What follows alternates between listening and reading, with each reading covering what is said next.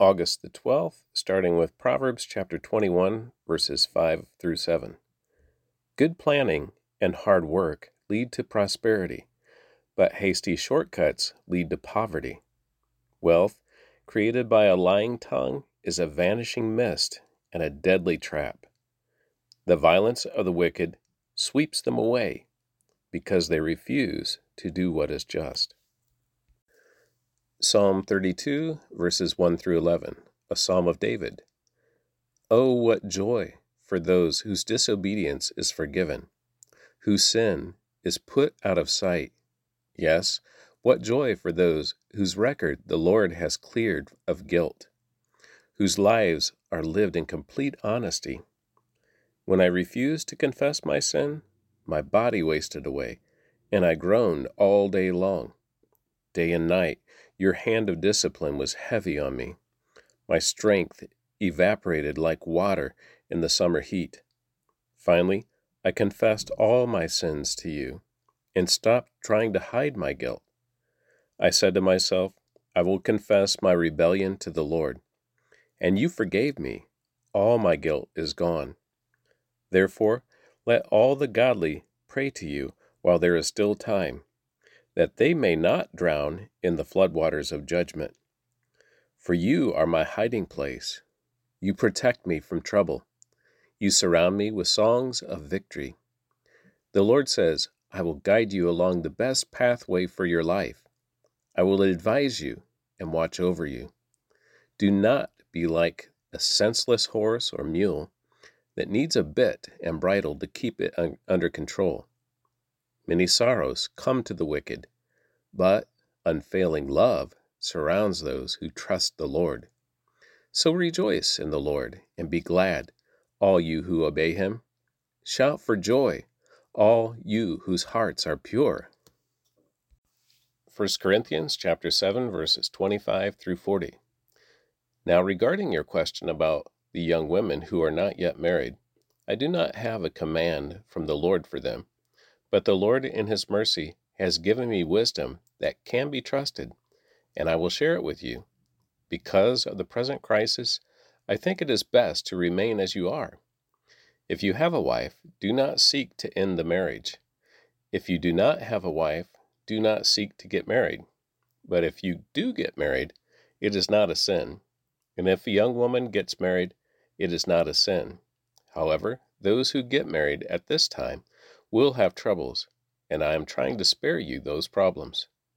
But let me say this, dear brothers and sisters, the time that remains is very short. So, from now on, those with wives should not focus only on their marriage. Those who weep, or who rejoice, or who buy things should not be absorbed by their weeping, or their joy, or their possessions. Those who use the things of the world should not become attached to them, for this world, as we know it, will soon pass away. I want you to be free from the concerns of this life. An unmarried man can spend his time doing the Lord's work and thinking how to please him. But a married man has to think about his earthly responsibilities and how to please his wife. His interests are divided. In the same way, a woman who is no longer married or has never been married can be devoted to the Lord and holy in body and in spirit. But a married woman has to think about her earthly responsibilities and how to please her husband. I am saying this for your benefit, not to place restrictions on you. I want you to do whatever will help you serve the Lord best, with as few distractions as possible. But if a man thinks that he's treating his fiancée improperly and will inevitably give in to his passion, let him marry her as he wishes. It is not a sin.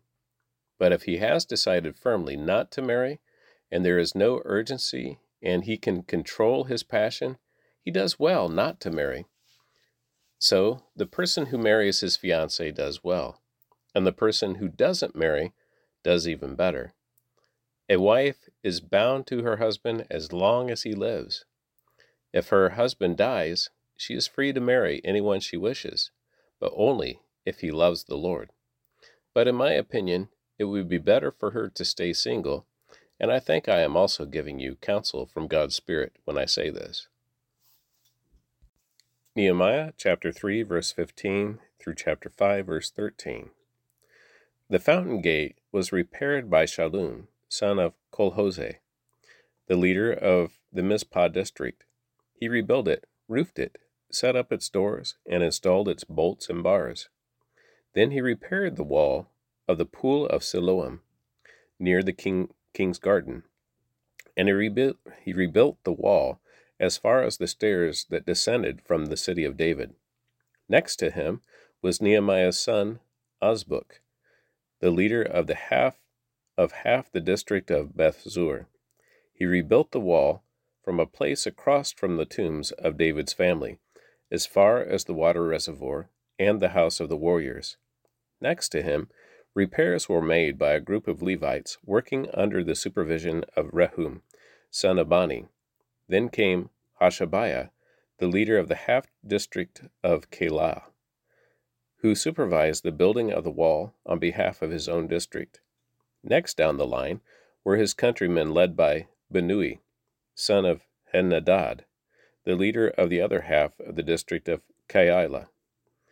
Next to them, Ezer, son of Jeshua, the leader of Mizpah, repaired another section of the wall across from the ascent to the armory, near the angle in the wall. Next to him was Baruch, son of Zabbai, who zealously repaired an additional section from the angle to the door of the house of Eliashib, the high priest. Meremoth, son of Uriah, and grandson of Hakkoz, rebuilt another section of the wall extending from the door of Eliashib's house to the end of the house. The next repairs were made by the priest from the surrounding region. After them, Benjamin and Hashub repaired the section across from their house, and Azariah, son of Messiah, and grandson of Ananiah, repaired the sections across from the house.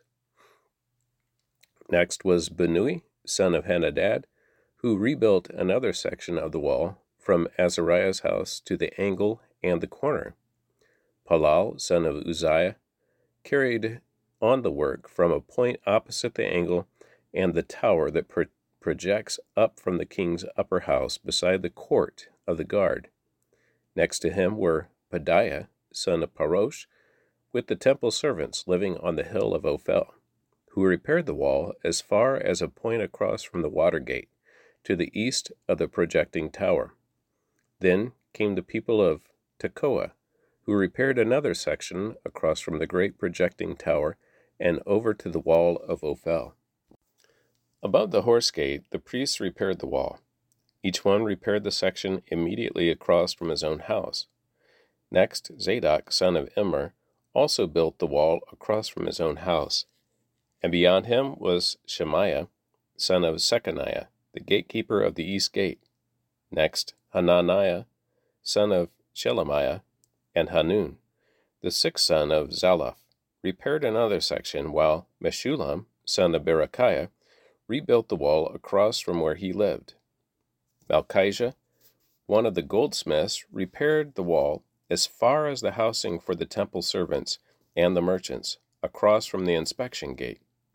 Then he continued as far as the upper room at the corner. The other goldsmiths and merchants repaired the wall from its corner to the sheep gate. Sanballat was very angry when he learned that we were rebuilding the wall. He flew into rage and mocked the Jews, saying in front of his friends and the Samaritan army officers, "What does this bunch of poor, feeble Jews think they're doing? Do they think they can build the wall in a single day by just offering a few sacrifices?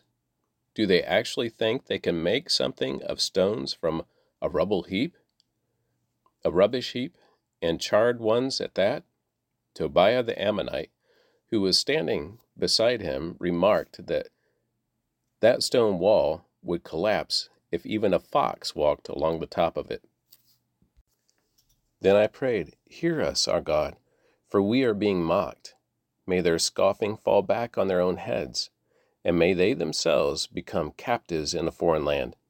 Do not ignore their guilt. Do not blot out their sins, for they have provoked you to anger here in front of the builders." At last the wall was completed to half its height around the entire city, for the people had worked with enthusiasm. But when Sanballat and Tobiah and the Arabs, Ammonites, and Ashdodites heard that the work was going ahead and that the gaps in the wall of Jerusalem were being repaired, they were furious. They all made plans to come and fight against Jerusalem and throw us into confusion. But we prayed to our God and guarded the city day and night to protect ourselves. Then the people of Judah began to complain. The workers were getting tired, and there is too much rubble to be moved. We will never be able to build the wall ourselves. Meanwhile, our enemies were saying, "Before they know what's happening, we will swoop down on them and kill them and end their work." The Jews who lived near the enemy came and told us again and again, "They will come from all directions and attack us." So I placed armed guards behind the lowest parts of the wall in the exposed areas. I stationed the people to stand guard by families, armed with swords, spears, and bows.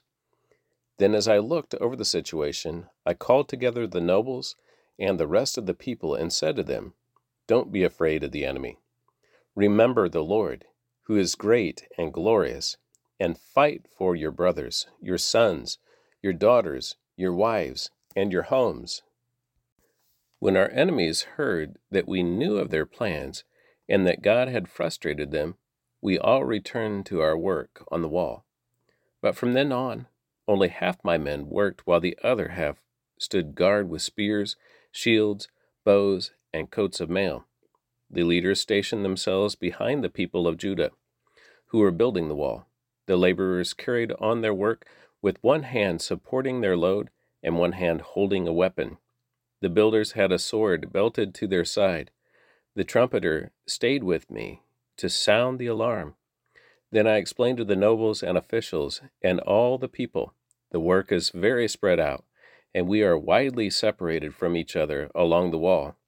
When you hear the blast of the trumpet, rush to wherever it is sounding. Then our God will fight for us." We worked early and late, from sunrise to sunset, and half the men were always on guard. I also told everyone living outside the wall to stay in Jerusalem. That way, they and their servants could help with guard duty at night and work during the day. During this time, none of us, not I, nor my relatives, nor my servants, nor the guards who were with me, ever took off our clothes. We carried our weapons with us at all times, even when we went for water. About this time, some of the men and their wives raised a cry of protest against their fellow Jews. They were saying, "We have such large families, and we need more food to survive." Others said, "We have mortgaged our fields, vineyards, and homes to get food during the famine." And others said, "We have had to borrow money on our fields and vineyards to pay our taxes." We belong to the same family as those who are wealthy, and our children are just like theirs. Yet, we must sell our children into slavery just to get enough money to live. We have already sold some of our daughters, and we are helpless to do anything about it, for our fields and vineyards are already mortgaged to others. When I heard their complaints, I was very angry. After thinking it over, I spoke out against these nobles and officials. I told them, "You are hurting your own relatives by charging interest when they borrow money." Then I called a public meeting to deal with the problem. At the meeting, I said to them, "We are doing all we can to redeem our Jewish relatives who have had to sell themselves to pagan foreigners, but you are selling them back into slavery again. How often must we redeem them?" And they had nothing to say in their defense. When I pressed further, "What you are doing is not right. Should you not walk in the fear of our God in order to avoid being mocked by enemy nations? I myself as well as my brothers and my workers, have been lending the people money and grain. But now, let us stop this business of charging interest.